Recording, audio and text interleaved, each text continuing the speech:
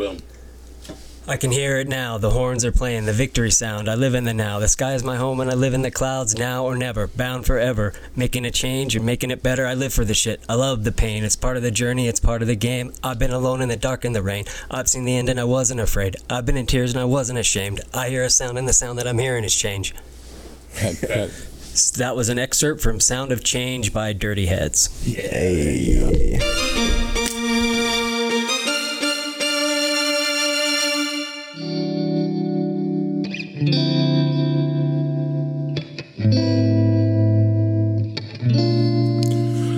Welcome back to another episode of Just Another Bozo on the Bus. I'm your host, Paul Randak, and this week is a gathering of the Roundtable. The OGs, so to speak. Brady, Brent, and Sara are here to share their sorrow, their sadness, their grief, and stories about someone who passed recently, Luke Schunk. We're here to remember him, honor him, and also work through the grief that often accompanies great loss.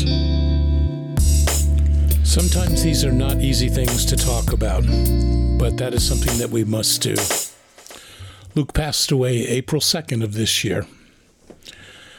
The cause of death is an apparent accidental overdose, and something that we hear all too often. The drugs he used were cut with fentanyl. 3 years ago this month, right in the smack middle of the COVID problem, Luke was on the Roundtable with us. And this was during quarantine, and it was challenging for everyone at that time. But we also knew how important it was for us to get together and be connected and talk about the struggles that we were having. And so we gathered the Roundtable together. It had been 6 months, I think, since we had gotten together. And of course, the last time we got together was during the pandemic, which was about a little over a year ago. So it's time. There's a lot to share tonight. There's a lot to talk about. Good things to remember, sadness to experience. But we're going to start off with Luke. In his own words, on that podcast we did 3 years ago, when he talked about some of the struggles he had, about staying connected, reaching out, the awkwardness that everyone was going through. Can we touch other people? Can we breathe on other people? Do we have to wear a mask at all times? All kinds of things that people were perplexed about. And so tonight we start with Luke's own words and hopefully a little bit of wisdom too. Yeah, good question. I have a few comments on that. So I do software engineering. So just by nature of kind of what that is, you have to have meetings, you have to talk to people, but a lot of that can be done over Zoom or over a messaging app. And so my work in and of itself was already remote friendly, and a lot of people at my job utilized that and worked from home even pre-corona. What I've kind of realized as I've transitioned to more of a exclusively work from home is how much I miss the small doses of social interaction and connection you get throughout the day being in an office. Sara said something earlier where she's like, where I'm at right now in my life, I've realized how good I am at sitting alone, being alone.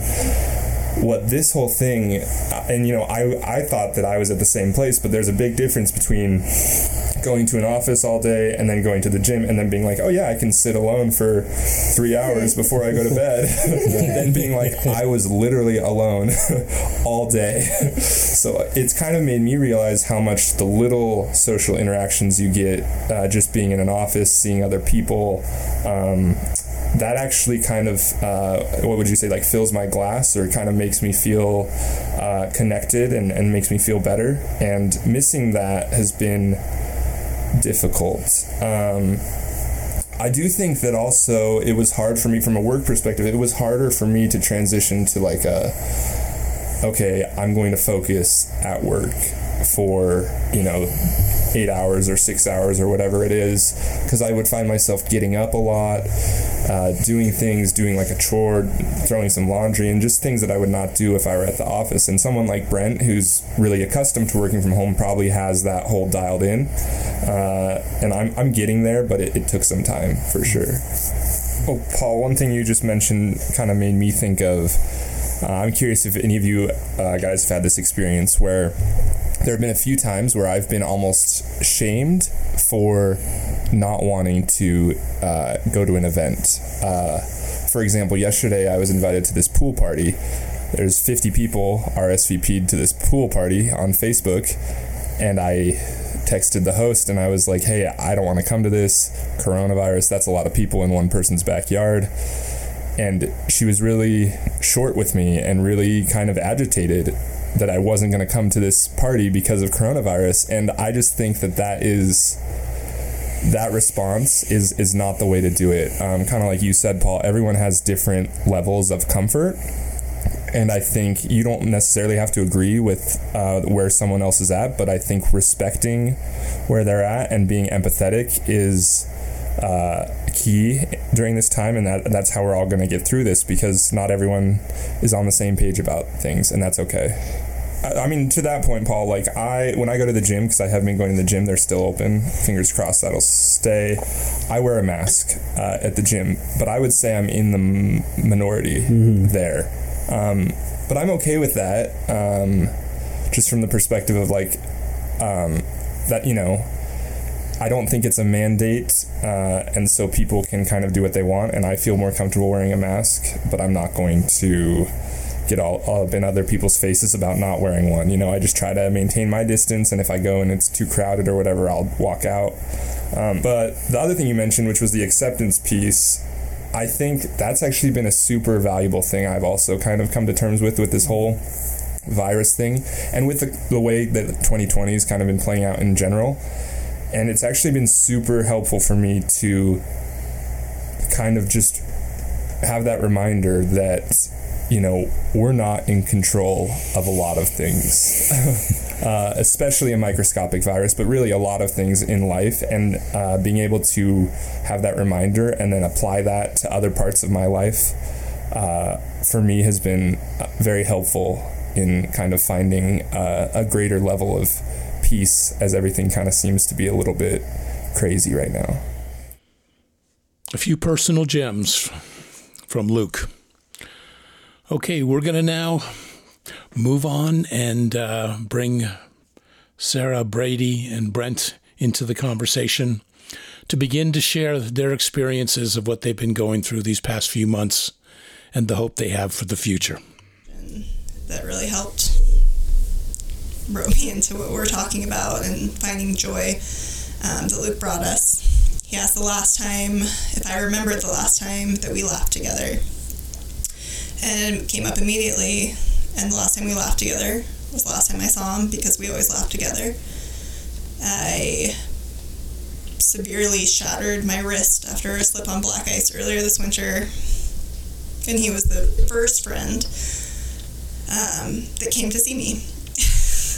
And he brought me flowers and a candle and a card that had a bunch of animals on it, and it was the cheesiest. It seemed like it was for maybe a 5-year-old child, but it was like a get well card. And he was a little embarrassed. I'm not sure if he got it from his parents or if he actually picked it up because he came from their house. But either way, we both cracked up, and I'm like, no, I'm childlike. I needed this laugh. And he also had... I notoriously go to bed early, and Luke was a night owl, to say the least. And so that night in particular, I remember telling him, depending on what time you leave your parents, I may be asleep, but call me on your way, or text me on your way. And shit, I'm so happy I stayed up. And I'm so grateful that he even said, I remember, I just looked at the text a few days ago, and he said he was on his way. He said, no, I told him I looked like shit because I, broke a wrist, just was wrecked, and he said that he could just stop by really quick, and I said, no, come in for a while, and that a while turned into like an hour plus, and the best part of that night, besides laughing at the card, was that my arm from my top of my fingers to my elbow was wrapped and casted basically until I could get surgery the next week. And we started talking about the things I was worried about not being able to do. So one of those was being able to cut my nails, and the other was not being able to shave my armpits. And he offered to not just cut my nails, but also to paint them, and if I really needed, he would shave my armpits as well. And that's a remarkable friend. That's a fucking friend right there. Naturally, I declined. But then even about like a week and a half later, after my surgery, he texted me asking, did you figure that out? Did you get your sister to do it? Do you need me? And I was like, I figured out a way, dude. I'm good. But like he still had in his mind, like he was still concerned, like making sure that my nails and my armpits were taken care of. That was just the friend he was. And yeah, obviously we both, I think he really would have, but we laughed hard as hell. And yeah, that night, huge hug goodbye, and just, yeah, I obviously had no idea it was gonna be the last time. But that is definitely who he was. He brought the humor, but also the like raw, real friendship. Where even though we were joking around about it, if I really needed it, he would have gotten the razor out. He would have gotten the nail clippers. He would have, yeah, don't cover your eyes, Paul. It could have happened. He would have done it. And I think that was my favorite part. One of my favorite parts about our friendship is that we laughed constantly and joked around, but like when it came down to it, it was real. Like he was there. Like, yeah, that was the last time we laughed together. The last time I saw him, and we talked still a lot after that. He checked in all the time on me after my surgery, things like that. Yeah, we had a lot of real raw, couple phone conversations and texts after that. But yeah, it was, I think, almost a month to the date from that night to the time he passed. So thanks for letting me share that memory. Yes, thank you, of course. There's a certain awkwardness in all of that, which is part. What? My armpits? No. Well, maybe, I don't know, but that wasn't what I was thinking in the moment. There's a. This sounds really strange, but there's an awkwardness about Luke, and his way of being vulnerable sometimes felt awkward, and I know I felt that way around him at times, especially in aftercare. And I look back now at some of those moments, and I think that how strange that would probably be, that he didn't have any problem being straightforward with someone, even if there was a certain level of awkwardness around it, which allowed there also to be humor probably that happened in the same time, in the same moment, which didn't... Or maybe shortly after, but... Or shortly thereafter, yeah. So, it takes it takes a good friend to actually, care for us when we're unable to necessarily care for ourselves in those ways. So, that's a great story. Yeah, I'll jump in, because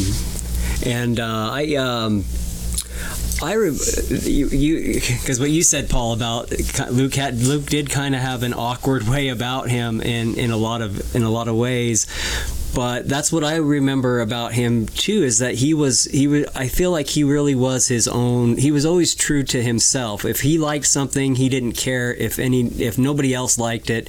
That's what he was going to do or say or wear or get tattooed on himself. I always looked at Luke and was just like always impressed. Like, this guy gives zero F's about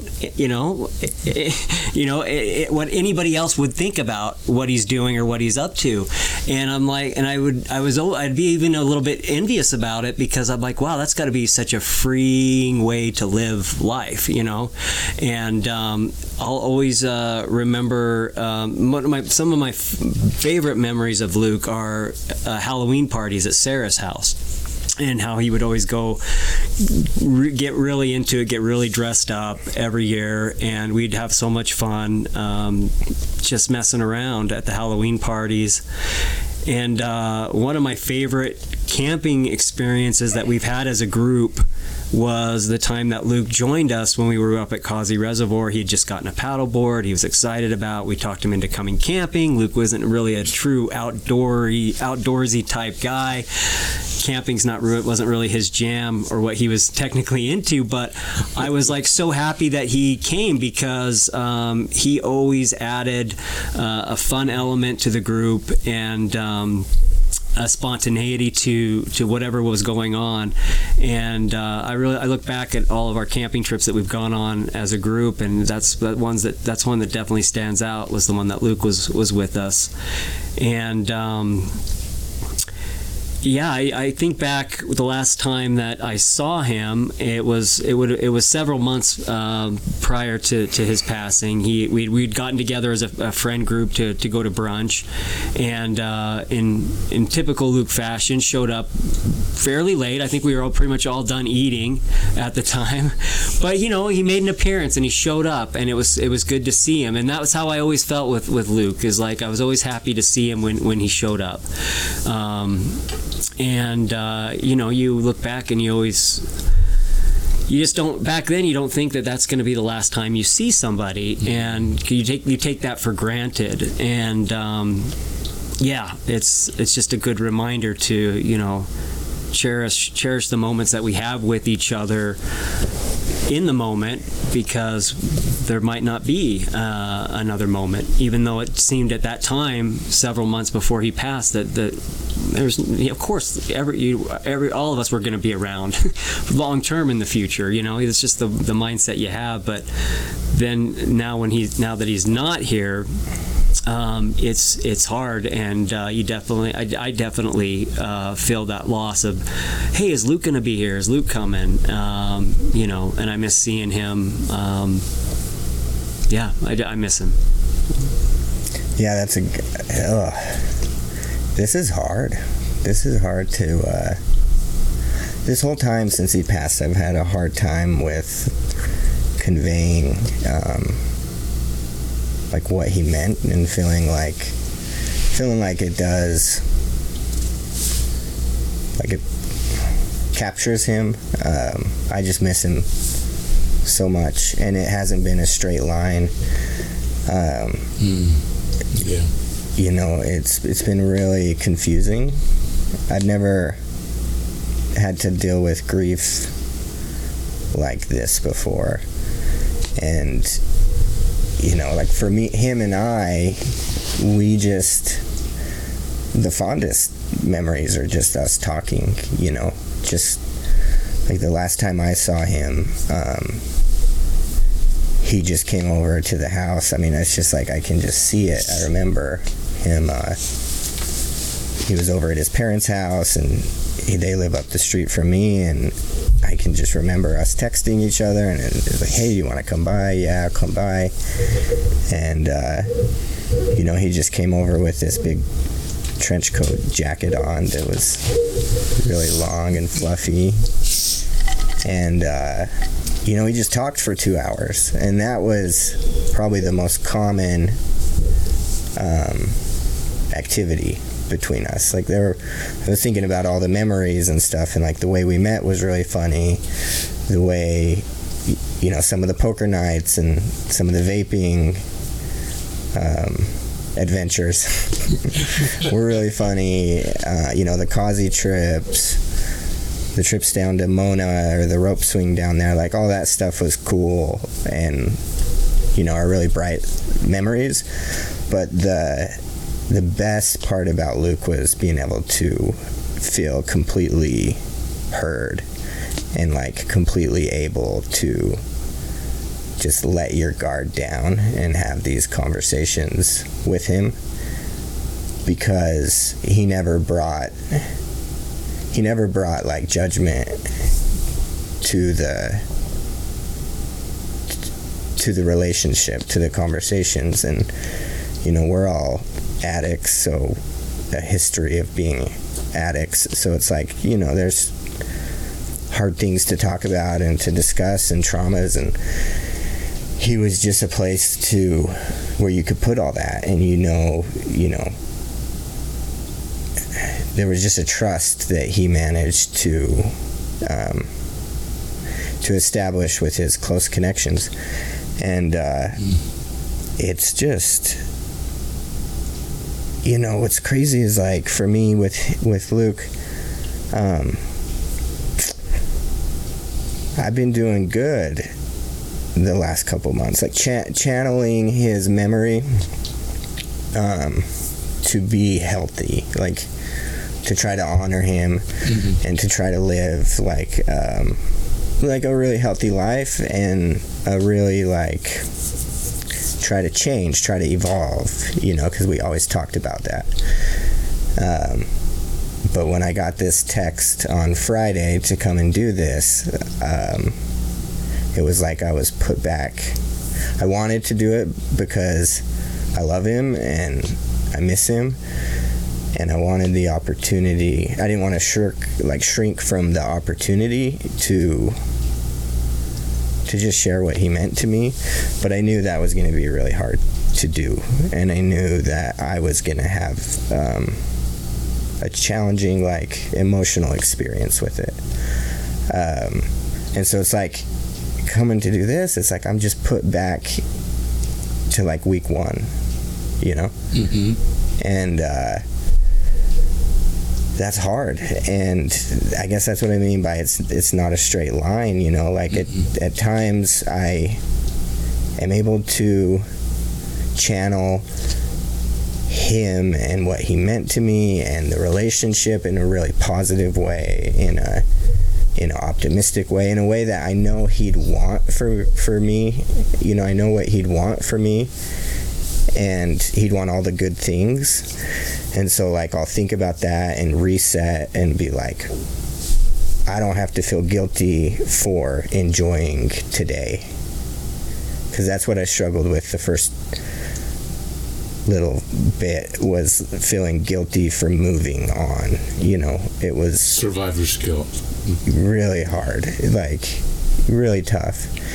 And then I moved from that into, oh no, this is what he'd want from me, and feeling almost like, I don't want to use the word obligation, but feeling like a responsibility almost to let his impact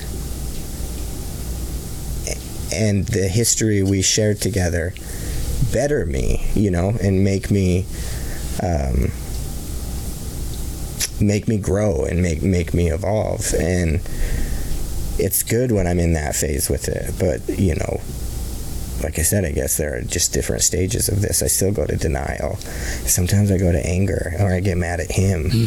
That's somewhat new. I went to anger before, but I've gone recently sometimes to a little bit like, fuck it, dude, like some frustration with him. It's okay to be angry. It is okay to be angry. It's not bad. Yeah. In fact, it's almost like when pressure kind of builds up, especially around grief, anger becomes weight. I mean, I hear these words as they come out of my mouth, and I know there's some conflict in it, because I just thought of anger as a defense mechanism with grief, but actually anger is a way to sort of like take the thing off the pressure cooker so that it just comes out really expressively and maybe sometimes in our own mind violently. How can I be mad at this person? You know, what right do I have to be mad at them per se? But it's actually for us to help us move through the grief process, and that's actually healthy, even though it feels weird to be mad at somebody that we love so much.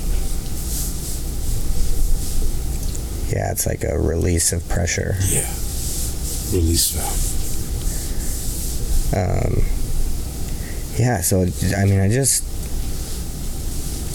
fucking love him, man, and just miss him, and I see him everywhere.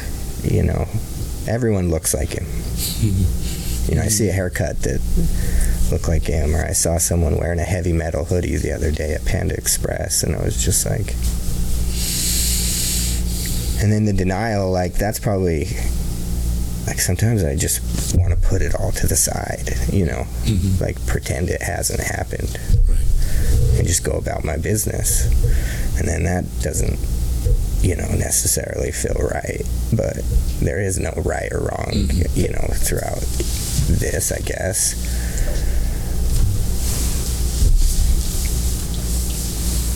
It's just, you know, it never felt like he would, yeah, I guess it feels like that with anyone close, you know, you just never really think they're gonna be gone, or, yeah, it's just, it's hard, you know. One of the things that, I mean, I think that brings up a really good point, or at least an important idea from at least my experience around grief in this situation, is this notion of being able to dialogue or talk to this, you know, talk to Luke in such a way that we feel like we can have some kind of exchange in our minds can be helpful too. And you know, Sarah, you and I talked about this already, but that importance of being able to find ways that we feel like we communicate. I think because Brady, I heard what you were saying about I see him, I don't know if you said everywhere, but I see him all over in these different situations, and I think that's common and in some ways healthy, that our brains are trying to adjust to this kind of loss. And I encouraged Sarah to take some risks and, you know, find ways to communicate. I guess I want to encourage you to find ways to do that too. Yeah, those are good ideas. Yeah, I think that grief, just listening to Brady, listening to so many others, you know, who have experienced grief. I mean, we've all experienced grief. This is, as Brady said, for him, this is by far and away the biggest loss I've had in my life. And I've actually had a little bit of a different experience, I guess. I've tried to, I've had denial, but in different ways. I've tried to dive so much into remembering him and letting myself feel the pain and missing him and the sadness that it's not like I've completely like isolated or shut out, but I want to sit with it a lot because it feels semi-healing, but then I've had this weird guilt that is different. My guilt ends up being over the fact that I've been taking this time for myself to heal and sit with it and sit with the loss and sit with the memories, and I haven't been. It almost feels like it's time, not necessarily to be over it, but it's time to, you know, do what Brady's doing, you know, really trying to embrace living his life as Luke would have wanted us to. And it's not, I mean, not necessarily that I'm living it in a way that he wouldn't have appreciated or understood, but it's just been a hard year for me in a lot of ways with some physical ailments and stuff, and I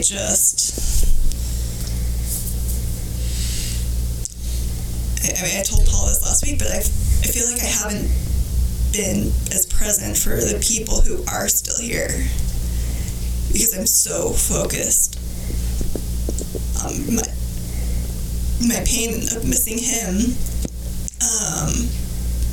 He was so my go-to person for a really long time. We did COVID together. We talked at least weekly, usually multiple times a week, and anytime either of us had something big or small, it was shared. And so to not have that go-to person, it's almost been easier for me to sit with it and then talk to him in my solitude or write to him in my solitude than to try and do something that makes me happy by getting out of the house, spending time with friends. Again, it's not that I haven't done that at all. I'm still spending time with family, some time with friends. I'm working my ass off, keeping busy that way, but a lot of my time I've just wanted to sit with it, and I keep waiting to get to the point where I'm ready to be happier and to be more positive in the connection we shared and the memories we shared, and not, I guess, wallow in it so much. But every time I don't feel ready for that, but I feel like I should and I need to, so then I start feeling guilt over the fact that I'm not there yet. And this timeline feels, not that anyone is pressuring me, but I think I'm starting to pressure myself. I don't know if that's a good thing, like if I need that, like, to light a fire under my ass a little bit, or if I just need to give myself some grace and realize that, like, there isn't a perfect time, or there isn't a right time. Just guess I've kind of been in a limbo with that, and I've let myself feel so much, which is good because I haven't been trying to numb it like I would have years ago, so I think that part's good, but it's made me less likely to want to, I guess, spend time with other people. I just want to spend time with him. Doesn't mean I don't love other people. It doesn't mean I'm not grateful. So grateful for my friendships and my family. Like, I'm incredibly lucky for the other people in my life, and I know that. But I'm just holding this piece of him that just is there all the time.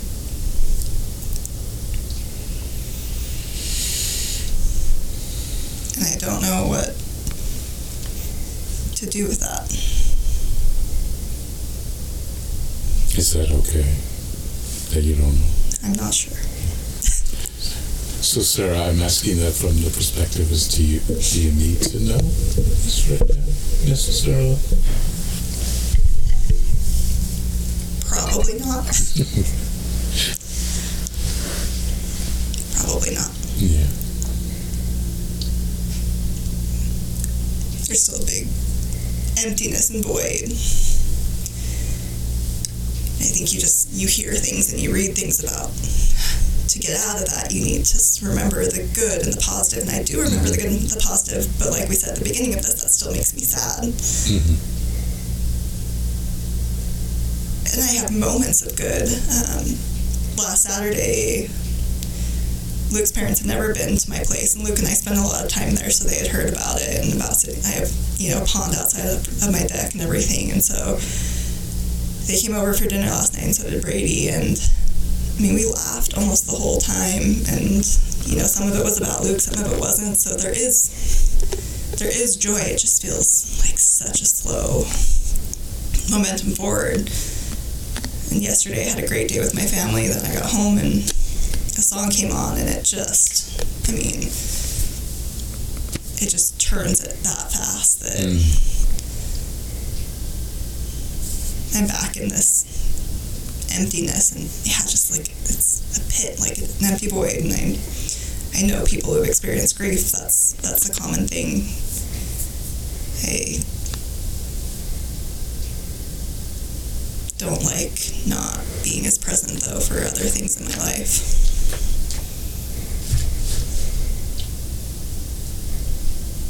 I know Luke would have wanted me to be, but I also think he would have kind of wanted me to have him on my mind a lot.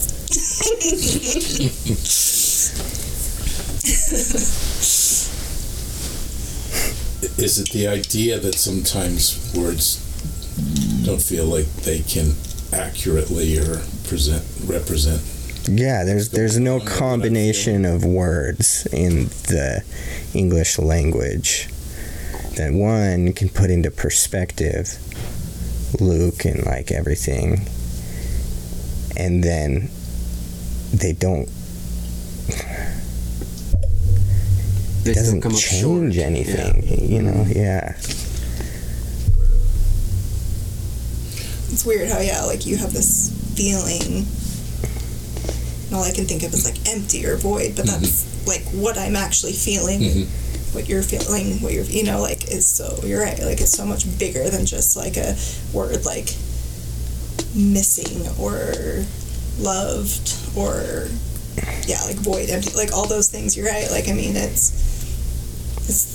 the ways we can try and describe it, but like it's just like I want to take this in my like gut in my chest and just like this is it, you know, and that is impossible. You're right. It seems, though, that there's this fascinating, almost, I don't think it's a duality, but it's this emptiness and this void as you're describing it, and like how words just don't, you know, grasp or, you know, fit the experience, and partly because the experience feels like it's always in flux. And there's something about that feels so true in the sense of, like, do I judge myself because of I think I should be in a different place with this, and I hear myself do that all the time with different things in my life, especially around loss and grief, and thinking that there's supposed to be some way through this that makes sense. And it just, I almost feel like there's a rabbit hole there that just gets convoluted. Yeah. Yeah. I don't think this is... Shit. By the way, you remember you can swear in this podcast. I noticed you edited. I didn't. I know his mom is going to listen. He doesn't want. Yeah, but no, I've been trying to consciously not swear as much, but if I remember not to. My mom swears more than me, so I don't care. But yeah, thank you for the. It's fine. Yeah. Well, you know, especially when it comes to the notion of anger, and you know, as I was saying a little while ago. To you, Brady, was this idea it's actually can be really healthy, that, you know, pressure release, to be angry and to allow ourselves to feel that, even though it doesn't necessarily fill up the void and make it better in any way. In fact, maybe it does. You know, maybe I'm a little distorted in my reality around that it can help make room for more processing. I think it does. I think it can. It maybe it I mean, can. from my experience, I guess. Maybe it can. Yeah, it doesn't make a lot of, you know, it doesn't make the hardest thing that I have is like you can't make sense of it. You know what I mean? There's not a logical. There's no way that we could have prevented this from happening, but why did it happen? You know, and it doesn't. For me, anyway, I can't make sense of it because I just always, I know that Luke always had his struggles, with addiction, that he would have periods where he wasn't doing so well, but then there was periods where he was doing really well. And he kind of just, since I had met him, that was kind of his pattern. He'd kind of ebb and flow out of periods of sobriety and using.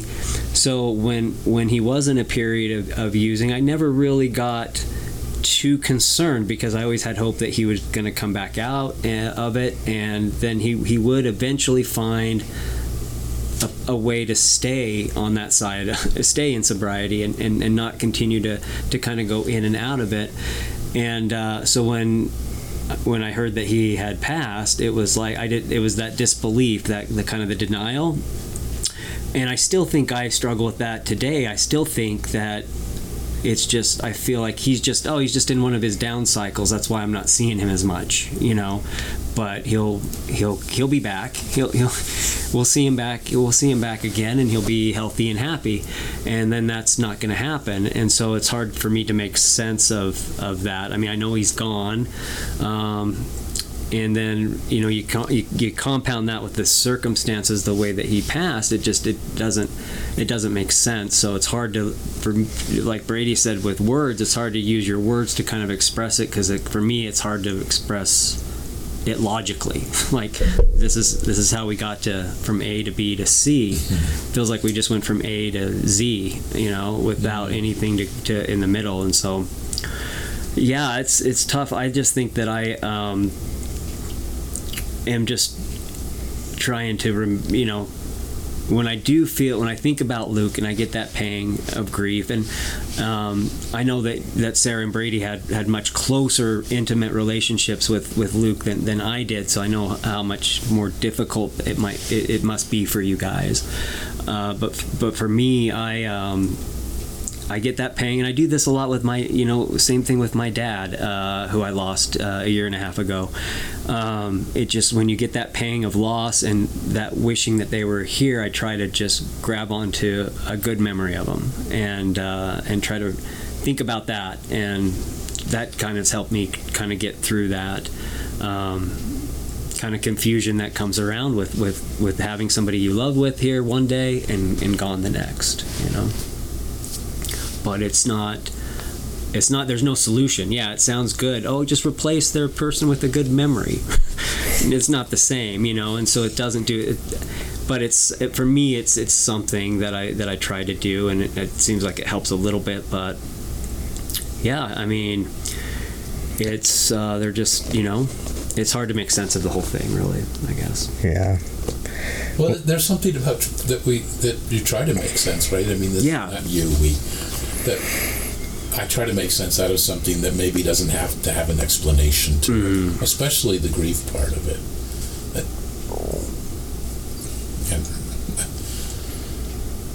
You said something in the beginning before we started, and I said, what do we want to touch upon? And you brought up impermanence, and I was like, kind of, duh, why do I struggle with that? And this is a perfect example of when it's around loss and this idea of a being and a person that was vulnerable and emotionally engaged in your life, and then there's the energy exchange that happens in a deep, vulnerable, intimate relationship like this, and then that's gone. It does slap in the face a little bit, this idea of impermanence, but it's this something that existed, this energy exchange is gone. And I hear sometimes this idea, well, then should I, I'm not sure if you said this or not, but I think you did, that why aren't I focusing on the people that are alive in my life? That's not how grief works. Yeah. Not at all. It was that simple that I could just focus on that. And I'm not saying that's a bad thing to do. It's probably a good and healthy thing to do, but it's still difficult. Are you bringing up impermanence? It just, You said it slaps. It does. Because I think about all the times in all of the podcasts in the past that we've talked about impermanence. Oh my gosh, I don't think we have done a podcast without. Yeah, so thank you for making sure it's part of this one too. But it is true because I have talked about and I have opened up to the thought of impermanence, and I have embraced the thought of it. And right now, I want to throw something at it. You want to say fuck you? Is that yes, I just want to say fuck impermanence. Even though I've embraced you, now feeling this impermanence of someone I loved so much. Not that I haven't lost people I've loved, but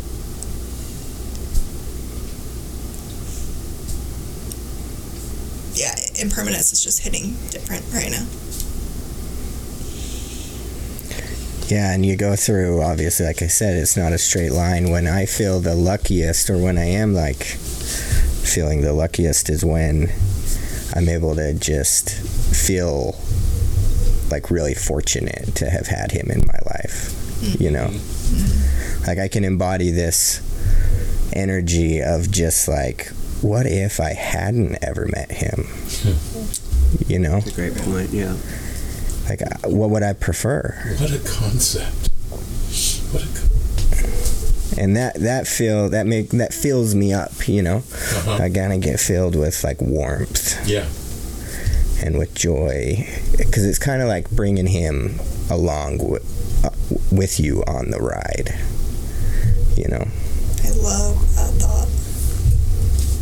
Yeah. I haven't done that really. I'm just realizing. But like, I think I've focused so much on having him and losing him.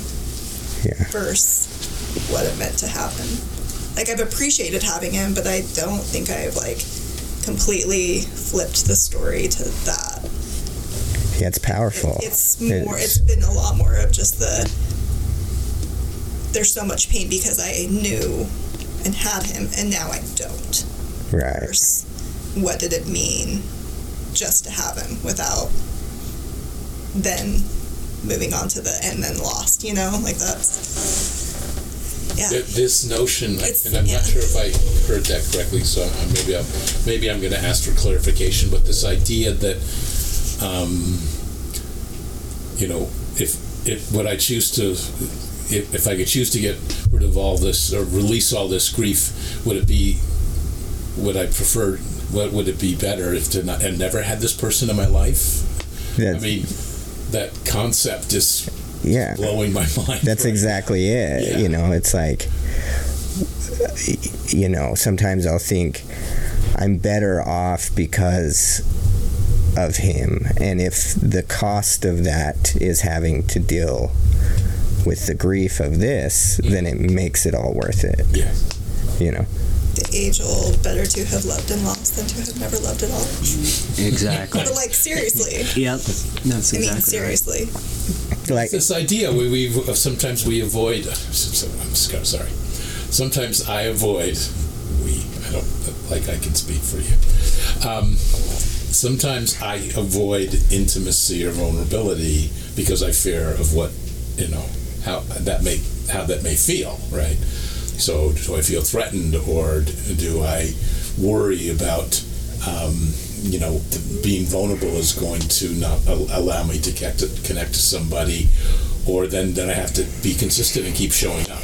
So when you were saying, Brady, that, you know, this person's been in my life, and one of the things that I remember the most about it is the conversations, the talks, and that level of vulnerability to me is like, well, what would I be if I didn't allow myself to have that? And how often have I avoided that? Because it seemed too risky. And when you think about it like that, like, it's really easy to get to a place of gratitude for him and for everything. I don't know if I'll say really easy. I don't know if those are the right words, but it's like, it's so real that he helped me so much. Yeah. You know, it's so real that he changed the arc of my life. And, you know, I just am so grateful to him for that. And I was just so grateful that, you know, we crossed paths when we did. And he was the first I talked about, I think I mentioned this when I spoke at the celebration, is he was my first adult after high school friend. I had lots of stints in rehab before Wasatch, and I made a connection with Luke that helped me start to make friends and community. And I don't know if I would have been able to put myself out there and do that if it wasn't for what it felt like to do that with him. Yeah. Like, he gave me the evidence that,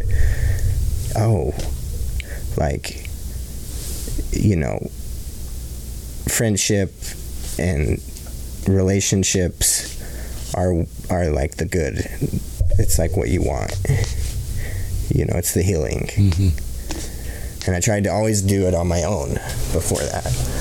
So it's just like, I just think of Luke, and I just think, what a pivotal moment in my life to come across someone like him who was special, who everyone that had relationships with Luke talks about him like he's one of a kind, because he was, and he had this energy that, like I said, I think when we were first chatting, it just let you connect. It was just a connected experience with him, and I needed that, and I'm just so grateful for it. I miss him a lot, and I wish he were here. But like I said, I want to channel what he was, and just everything that we meant to each other in a positive way. Mm-hmm. This is the only way to move forward. There's the value in what a relationship means, and how do I want to take that, and the parts of it that bring value to my life, or how do I continue to emulate that so that I can move forward with that, and not think that ability to emulate that's ending because of my story around what it means when someone dies. Doesn't mean I still can't have that, some way of emulating and being able to hold. I think we were maybe talking about this the other day, this idea of being able to hold this, and an ideal or a sense of being and purpose in my life that can represent the qualities of whatever those relational, friendship, family dynamics created. I really like what you said, Brady, and I don't think it's an understatement. I just don't. He was the best, man. There was just he was shined bright. For sure. And then, like Sarah said, that I always felt the same way. When you were speaking with Luke, he was listening. He was he wasn't, just there, but he was truly listening and trying to understand what you were saying. And it's so easy, which made it much more easy to be vulnerable around him. And he just brought that energy with him wherever he went, and I definitely appreciated that through our interactions with each other. And he was one of a kind. Yeah, going back to the awkward interactions with Luke, I think he wanted so much to understand and really, truly know what you meant, that the bold questions would just come out, and just yes, no shame in asking anything, but that is what created such a space for vulnerability, real authentic vulnerability, not to talk down to some of our past groups and within recovery and things like that, but that just a more intimate vulnerability. I don't think I've had a lot of great friends in my life. With Luke, I felt so free to be open, as it sounds like so many in his life did. I know I'm not alone there, but just speaking for me, there was so much emotional intimacy in our relationship that I think that is one thing when you talk about emulating it. How can I be that for someone like he was for me? I think I was that for him to a point too. We were both really open about that we had that, and we were that for each other a lot. But yeah, now trying to get to the next of being that for someone else, or finding another person, not just that I'm close with or can be vulnerable with, but to the extent of what that was. And maybe that's where the loss starts to get kind of murky, and it feels a little sad and hard again. Not that I need to repeat. No one could ever repeat Luke, or a relationship with Luke, a friendship with Luke. That's not a thing, because he was one of a kind. But I do miss having that, the extent of that vulnerability with someone in my life. And that scares me, I think, a little. Not duplicating it, no one will ever be Luke, but maybe being scared to get back to that with someone. So is that like, are you, my question is, are you creating, it almost sounds like this, so this, again, it could easily be a projection. Are you in some way challenging yourself to be more vulnerable in other relationships? Is that sort of underlying what you're saying? Yeah, but that sounds really scary. Yeah. To the extent of a vulnerability in our relationship, and kind of what Brent said earlier. We've all talked about this. The thought of Luke did go through some ups and downs, but I also, it was like I never thought it was actually, and I mean, going to happen that we would actually lose him, even though him and I talked about it, and I would say stuff about I could lose you, and your family, our friends, we could lose you, when he was going through tougher times, but it didn't actually feel like, because there was always so much more good, and that's what resonates still with me, is not when he was in his addiction, but not when he was struggling. I mean, I guess we're all in our addiction, but when he was struggling, that it doesn't stick out to me much, just because there was so much more positive, and he was just such a big personality, big person, that doesn't stand out, but it still felt surreal, because even though when I got the text from Brady that he needed to talk, and it was the middle of a work day, it was my first thought, and I knew what it was, but I still never really thought that could happen.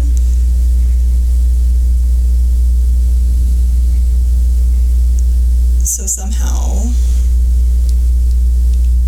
the thought of opening up to that vulnerability, or that level of intimacy, I mean, in an emotional way, in a way of, that deep connection and authenticity and rawness, and the thought of losing that the way I lost this is really scary. And you hear that a lot, I think, in like romantic relationships and things like that. I've gone through heartbreak and things like that, divorce. But for some reason, I was usually pretty up for like trying again and seeing. But it almost feels like this. And again, I think a breakup or even a divorce versus a death is a big difference. But it is scary it's scary to do it and risk losing it, but it's also, like Brady said, it's scary to not, because think about what I would have missed out on if I hadn't done that with him, right? So it's, and again, I think that's where I'm just still in this place of grief, of trying to figure it out, of being pulled one way, but really trying to pull myself in the other direction. And I do think there are small steps being had. And I guess I just need to, like, be okay with the fact that there's small steps and they might not be as big as I want, but talking about this and hearing the analogy Brady's giving about how much worse would it have been never having that versus the fact that I did. Yeah. And now I don't. Right. Would I trade? Correct. The pain, the grief, and the loss. And that is one thing I can at least say in confidence is I would never, ever trade one memory or 1 second with him. Even the hard ones. Because obviously being so real with each other, I mean, we didn't always agree either. Yeah, I think for me that's a huge takeaway is whenever with whatever loss it might be, if I can focus on what kind of person would I be without having that experience at all, or having that relationship at all? Is it would I be a better off? And the answer, when I'm thinking in my mind of the different people that I've lost, or the divorces, the bad relationships, that sort of stuff, I don't think I would trade any of it, and so that's, I think, a very healthy, insightful way to approach kind of not just with the loss of Luke, but kind of loss in general that we experience in this tragedy called life.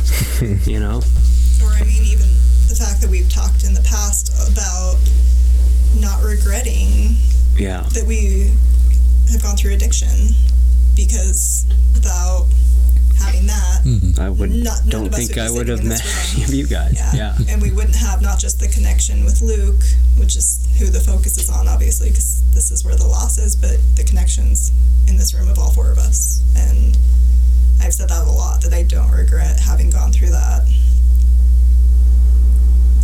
So it all just it continues on. So I'm going to swing it right back. So thank you. That was really beautiful and eloquent.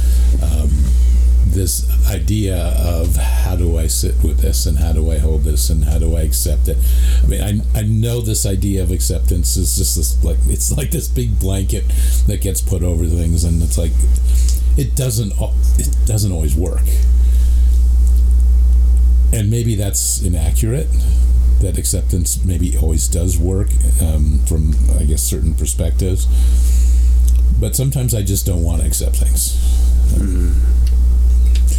And I know that's a personal issue, again, wanting to have control over things. And this is one of those moments where it's outside of my control.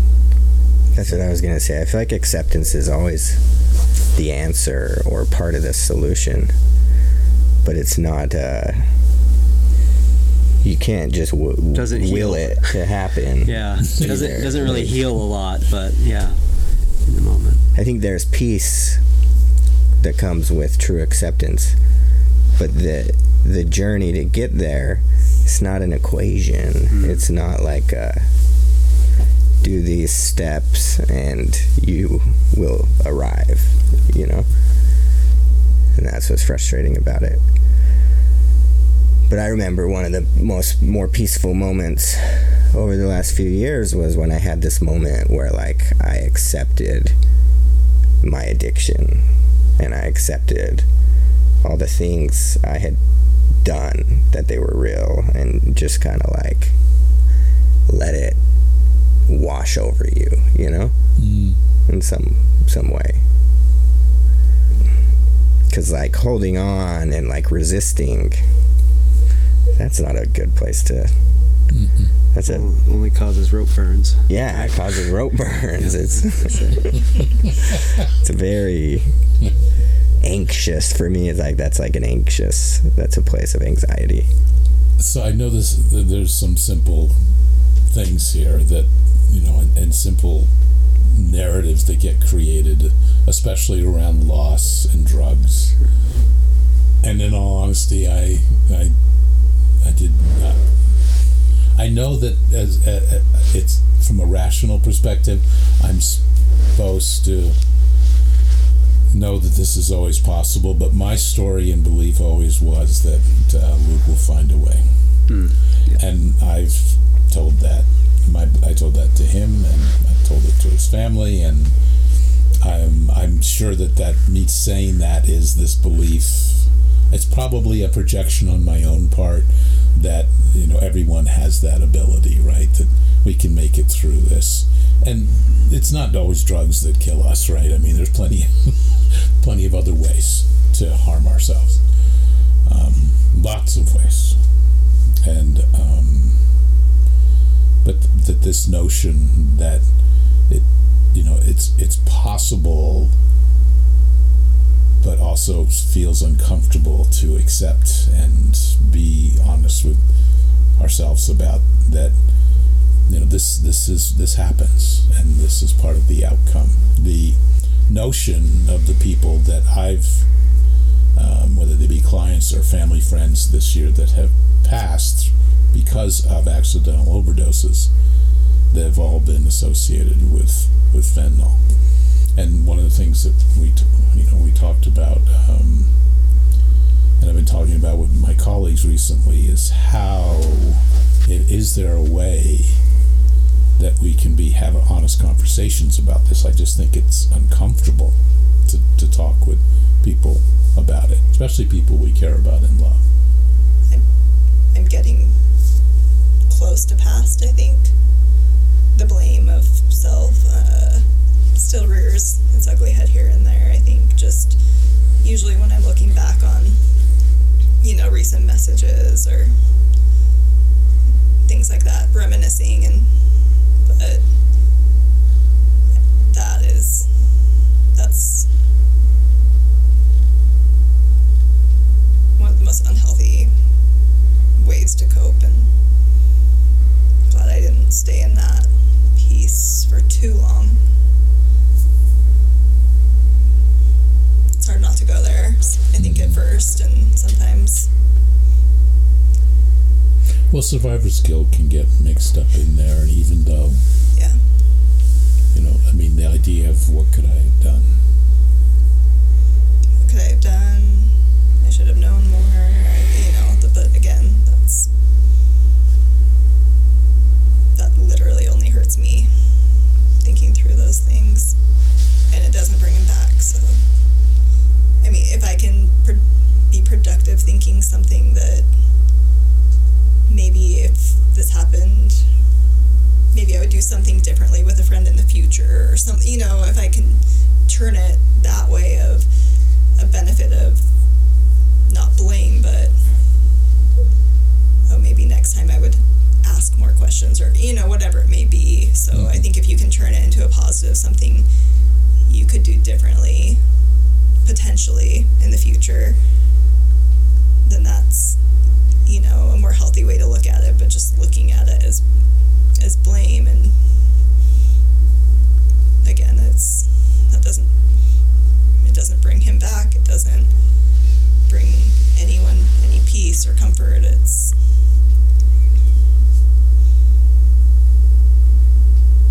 a moot point. Yeah, I think what as you were talking there, Sarah, it reminded me because we do the same thing I do whenever somebody close to me struggles or there's a loss there. I immediately think, what could I have done to do better? Could I have done something that would have changed all of this? And like you said, the answer's no. And but we put ourselves through those paces, for whatever reason.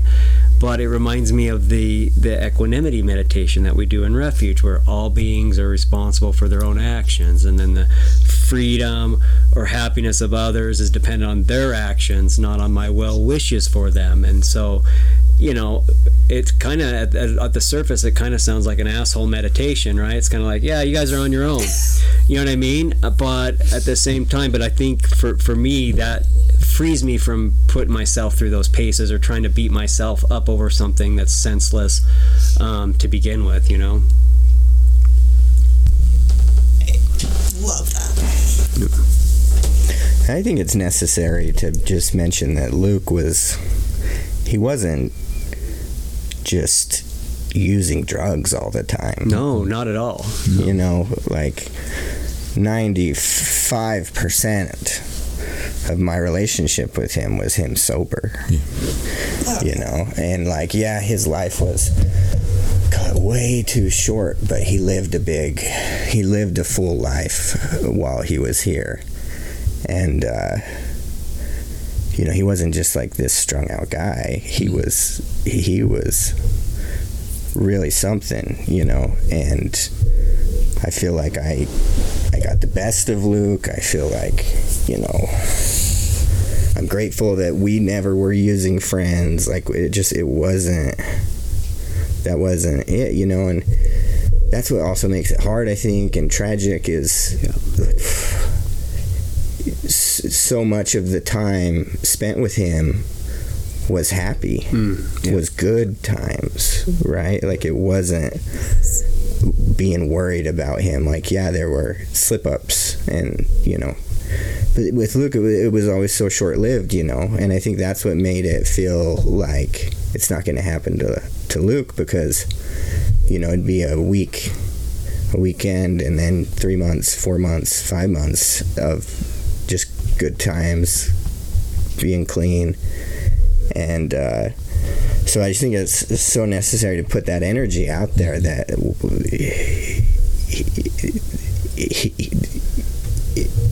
there was a lot of recovery and sobriety, and and that's obviously how we remember him. But well, I don't think it's unreasonable to say he was very attracted to it, and you guys emulated that in his life, and so he's drawn to that, right? I mean, that's such. I mean, there's such beauty in that, is knowing what the possibilities are, and I totally agree with you that it's not all gloom and doom. It's not. Yeah. No. Yes. Saying earlier, most of it, like when I look at Luke, the only sadness comes from missing the good in him. There's not, there's a few struggles here and there. The addiction piece, even though apparently, that's obviously how we met, so that part's great, but that doesn't stand out to me at all, compared to just the light he was. And like I said earlier, when I said big person, that sounded weird, but I guess he is tall, and his energy and his light was big, but that's what was always there. Like Brady said, the small bouts of relapses or struggles were really few and far between.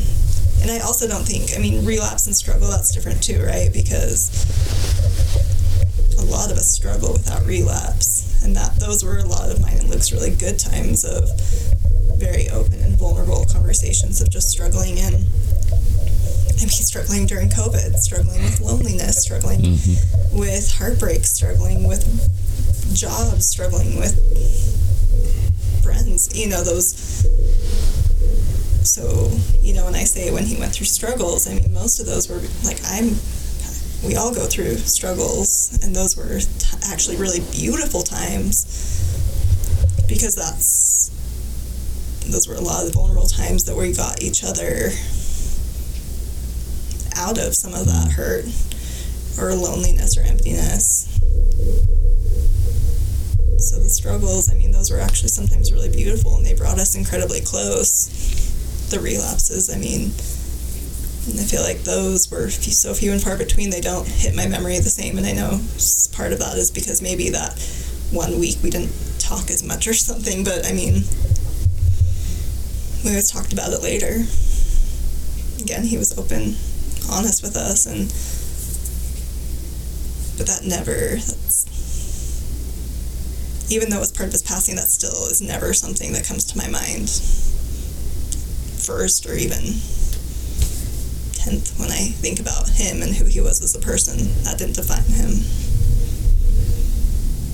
His charisma and his relationships and the way he allowed people to feel comfortable in their own skin because he felt comfortable in his, and because there was no judgment. That was one thing at his celebration of life. When we spoke, Brady and I spoke, a couple of his high school friends, his boss, his parents, and we all had our own memories and experiences of Luke that were amazing, but the one common denominator we all had was that he was the most non-judgmental person, which allowed everyone to feel like they could be open in themselves around him. That was one of the main things that every single person said, almost verbatim, that spoke. And so I do think it's beautiful when someone like Luke passes tragically, and we know the reason behind it, but that still isn't on the forefront of our minds. That didn't define him at all. To me, to those who really knew him and loved him.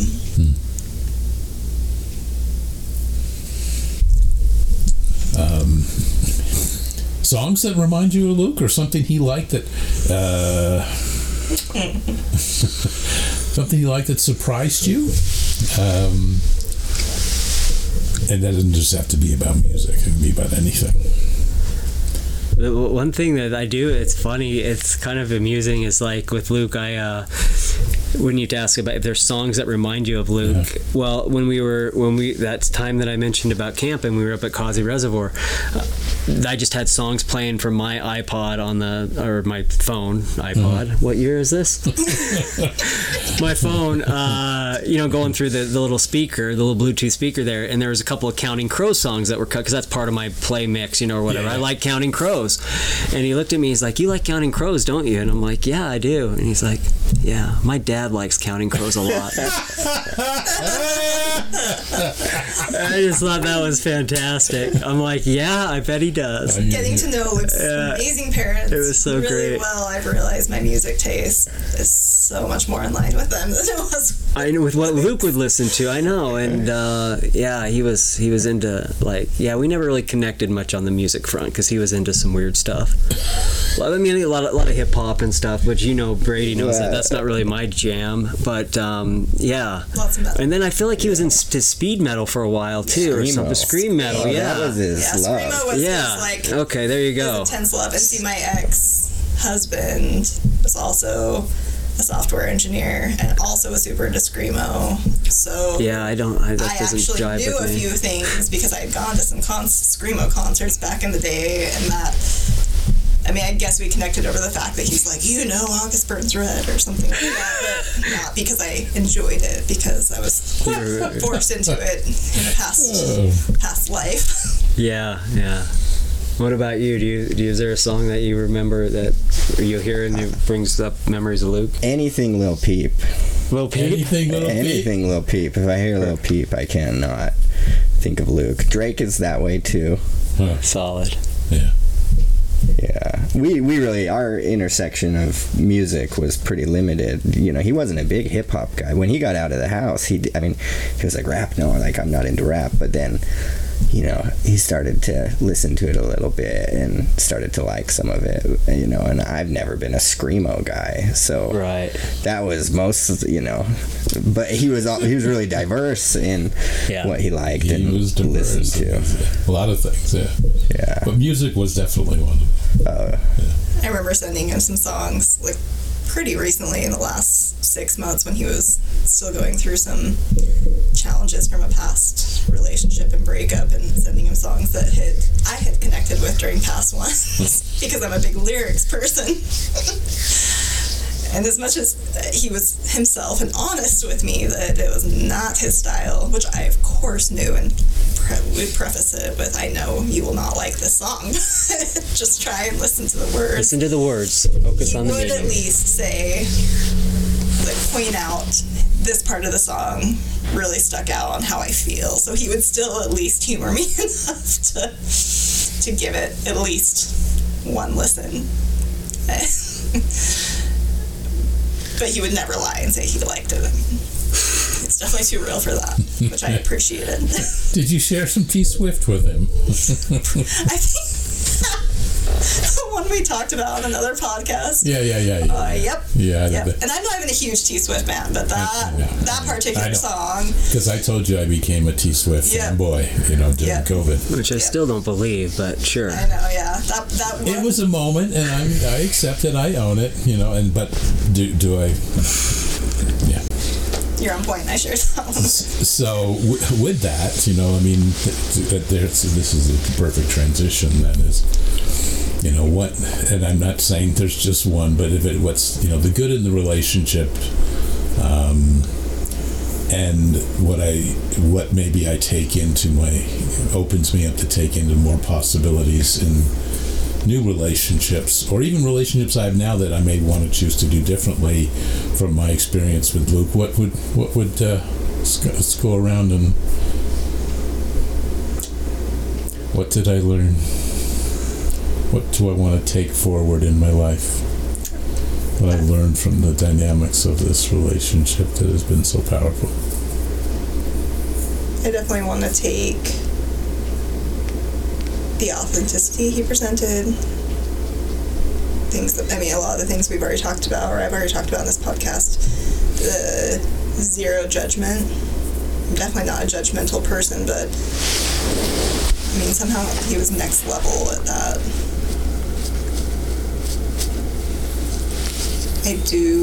Something I want to take that he had, but that I shared with him, is vulnerability in relationships and friendships. The things we talked about, that being something that scares me to do. Again, especially right now, whether that be friendships, potential romantic relationships, anything. I want to exude the openness that Luke did,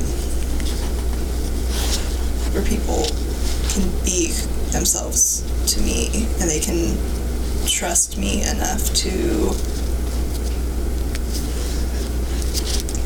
get to that real emotional intimacy. And again, intimacy meaning any type of relationship. And maybe I want to be more honest with myself and with others. Maybe. I love it. Maybe. I don't think I have quite the grace to do it the way Luke did. I don't think I could get by with some of his boldness, but yes, I would like to be more honest. Yeah. I like the idea and I don't know if this makes any sense to anyone else, but this idea, it seems at times to be easier to be honest with others than it is with myself. Yes. I'm not sure why that can be true, but yeah. I said this earlier.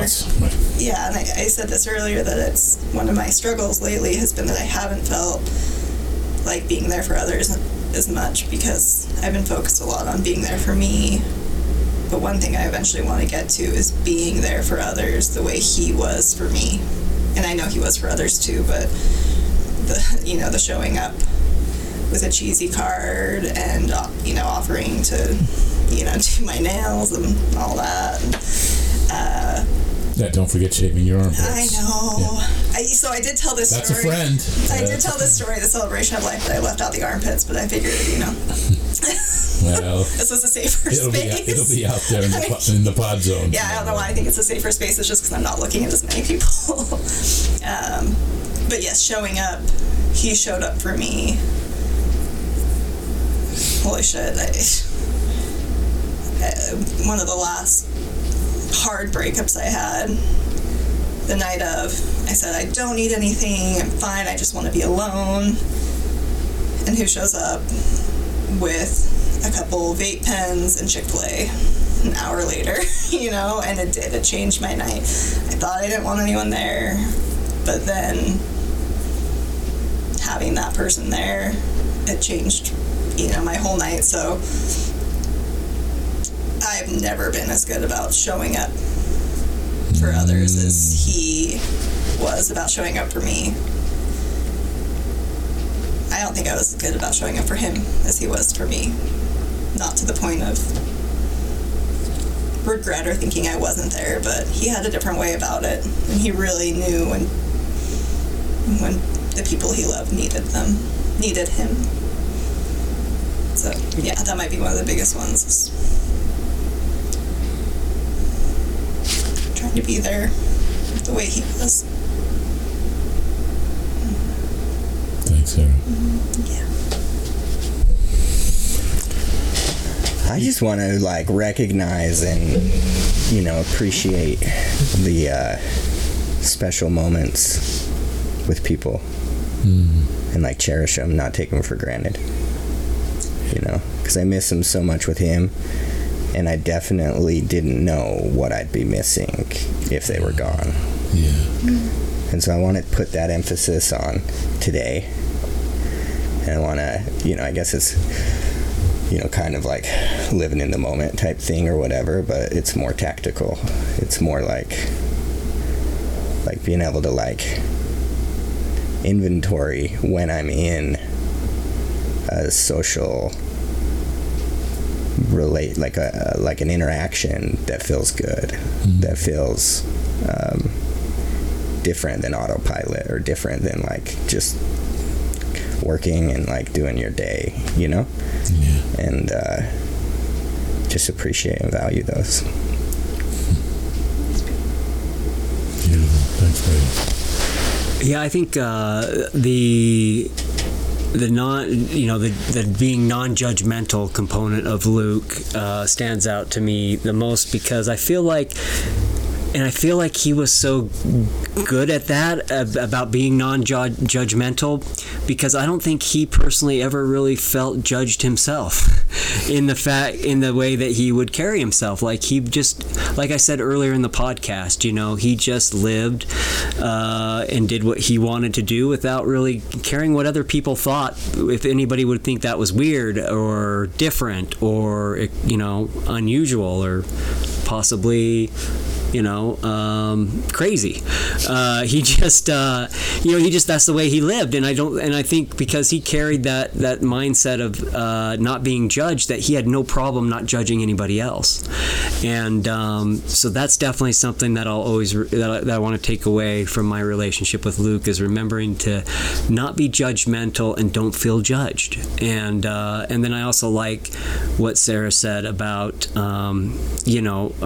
showing up for people when they need you, and being that kind of person in my personal relationships, to be thoughtful. He was an extremely thoughtful person, and being thoughtful, but not only just having those thoughts, but following those thoughts up with action, I think is really cool, and that's what I'll remember him for. So,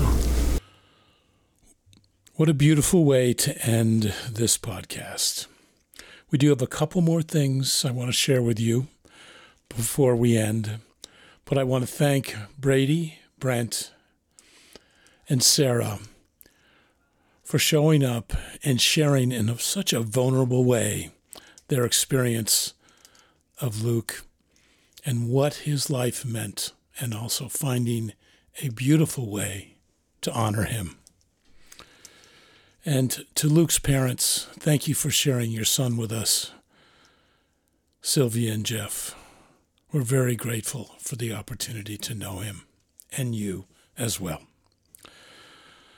So we're going to go out tonight a little differently. I'm going to do the last couple minutes of the podcast that Luke was on in the closing for that, where he shared some really beautiful insight. And then as the music fades out, and as we usually go out with a little Joan Osborne, I'm also going to share with you a song by Tyler Childers that is a beautiful song about a loved one passing. And then there's a little treat for the rest of you at the very end of Luke sharing Dating on Zoom. Thank you all for listening. We'll be back in a week or two with the first of our ketamine files. Thank you. All right, closing thoughts. I think we're about ready to wrap this up, unless someone has a burning thought or issue that we didn't bring up today. No, I just know for me, what I'm going to try, and what I've kind of realized during this podcast, is moving forward. The acceptance and whatnot that we talked about is very important for accepting the present. And one thing I know I need to work on is just trying to not let fear about what might happen in the future affect me too much, because I feel like there are so many unknowns for everything on so many levels, right? Personal levels, government levels, virus levels. Like, we don't really know what the next 6 months to a year to 3 years is going to look like. And I think that for me, if I can just try to be aware of when fear starts creeping in and starts driving my thought patterns and decision making, that's when it's time to check in with myself. And that's kind of what I'm going to try to do going forward. So with that, I mean, that's a really good point. I know we talked a little bit with this, but because there are unknowns in some ways, and maybe learning to live with unknowns becomes, part of the acceptance piece, learning how to accept life the way it is, realizing that there are going to be unknowns. But coming to learn to, about our fears, that's probably one thing that's, I think, has happened is, whatever the basis of our fears are, about life and generally, they get projected maybe in a moment like this. Mm-hmm. They kind of get, and can get blown up if we don't know how to, process through them and, kind of accept, I guess, aspects of things about life that, getting back to that inability to be able to control everything around me. It just doesn't happen anyway. Thanks for bringing that up, Luke. Yeah, thanks, Luke, and thanks for being here with us. We appreciate it. Hopefully we can do it again. Thanks for having me. Yeah, no, it's been good. Closing thoughts, I think, is just... Good to have you. One thing that I've been trying to, and this goes along with what we've been talking about, is the acceptance piece of it, but one thing that's been, and it's a principle that I was exposed to through refuge recovery that's made a lot of sense to me in my life, is that, happiness is not so much, pleasure seeking and having pleasure in your life, but happiness is really acceptance and contentment. And so just, every day trying to look for that contentment piece of my life. And of course that goes along with being, being grateful and being mindful of the things that you have gratitude for.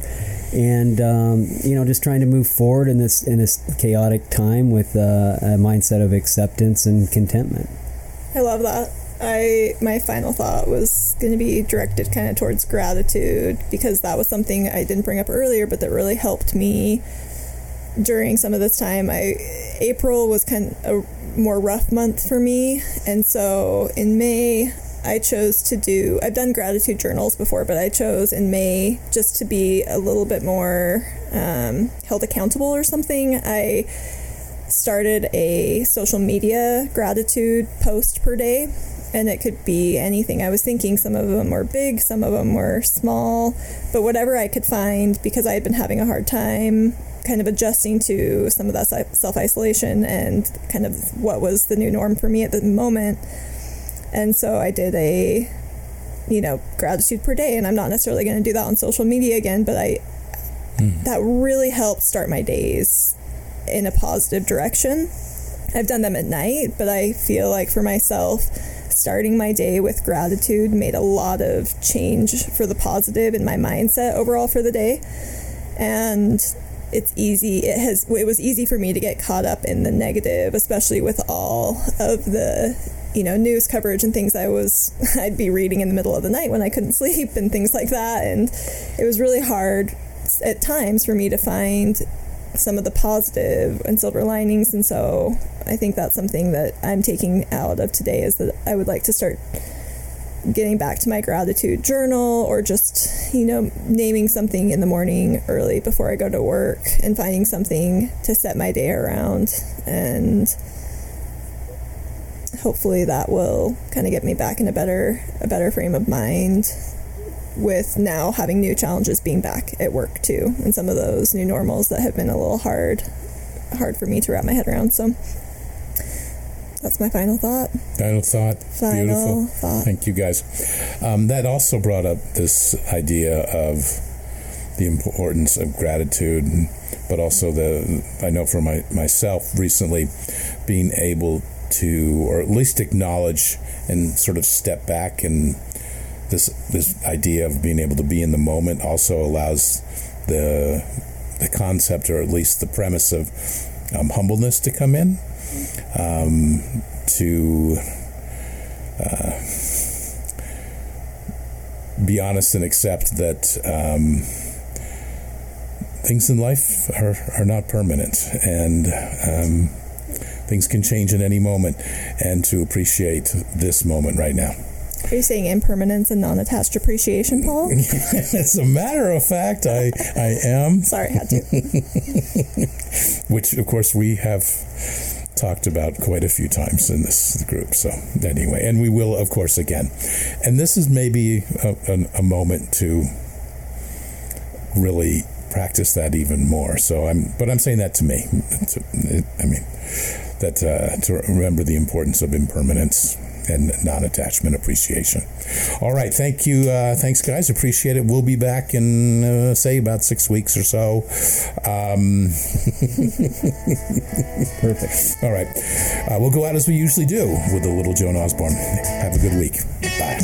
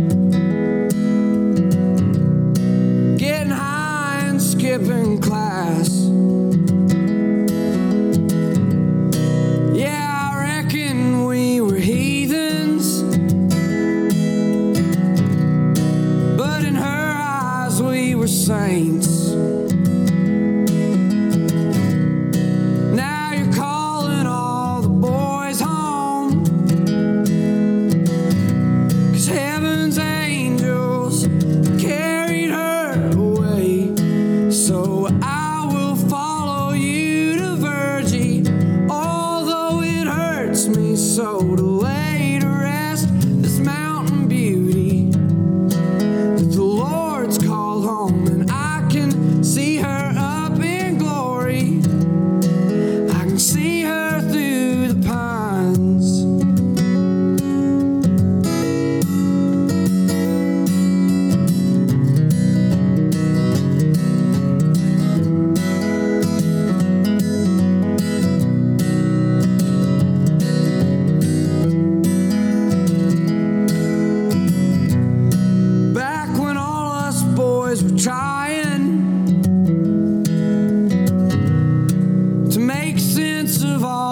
strings. I can see her in the corner,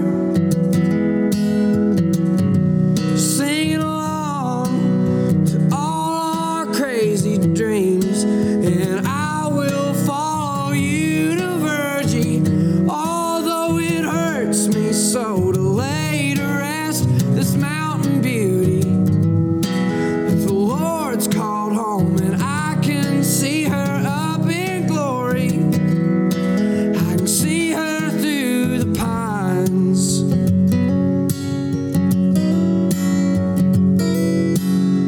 And I will follow you to Virgie, 'cause that's what us boys are for, to help you out when you get weary and you can't go no more. And can't you see her up there, Cody? I can see her through the pines, saying, boys, be good.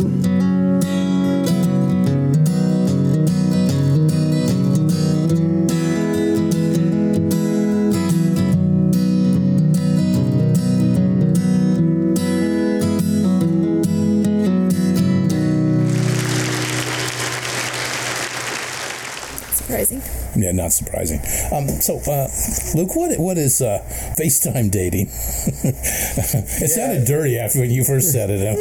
I mean, yeah, it can be dirty, but no, typically it's just like, you meet someone typically on a dating app, and because of Corona, a lot of people are more reluctant to meet up in person, and myself included.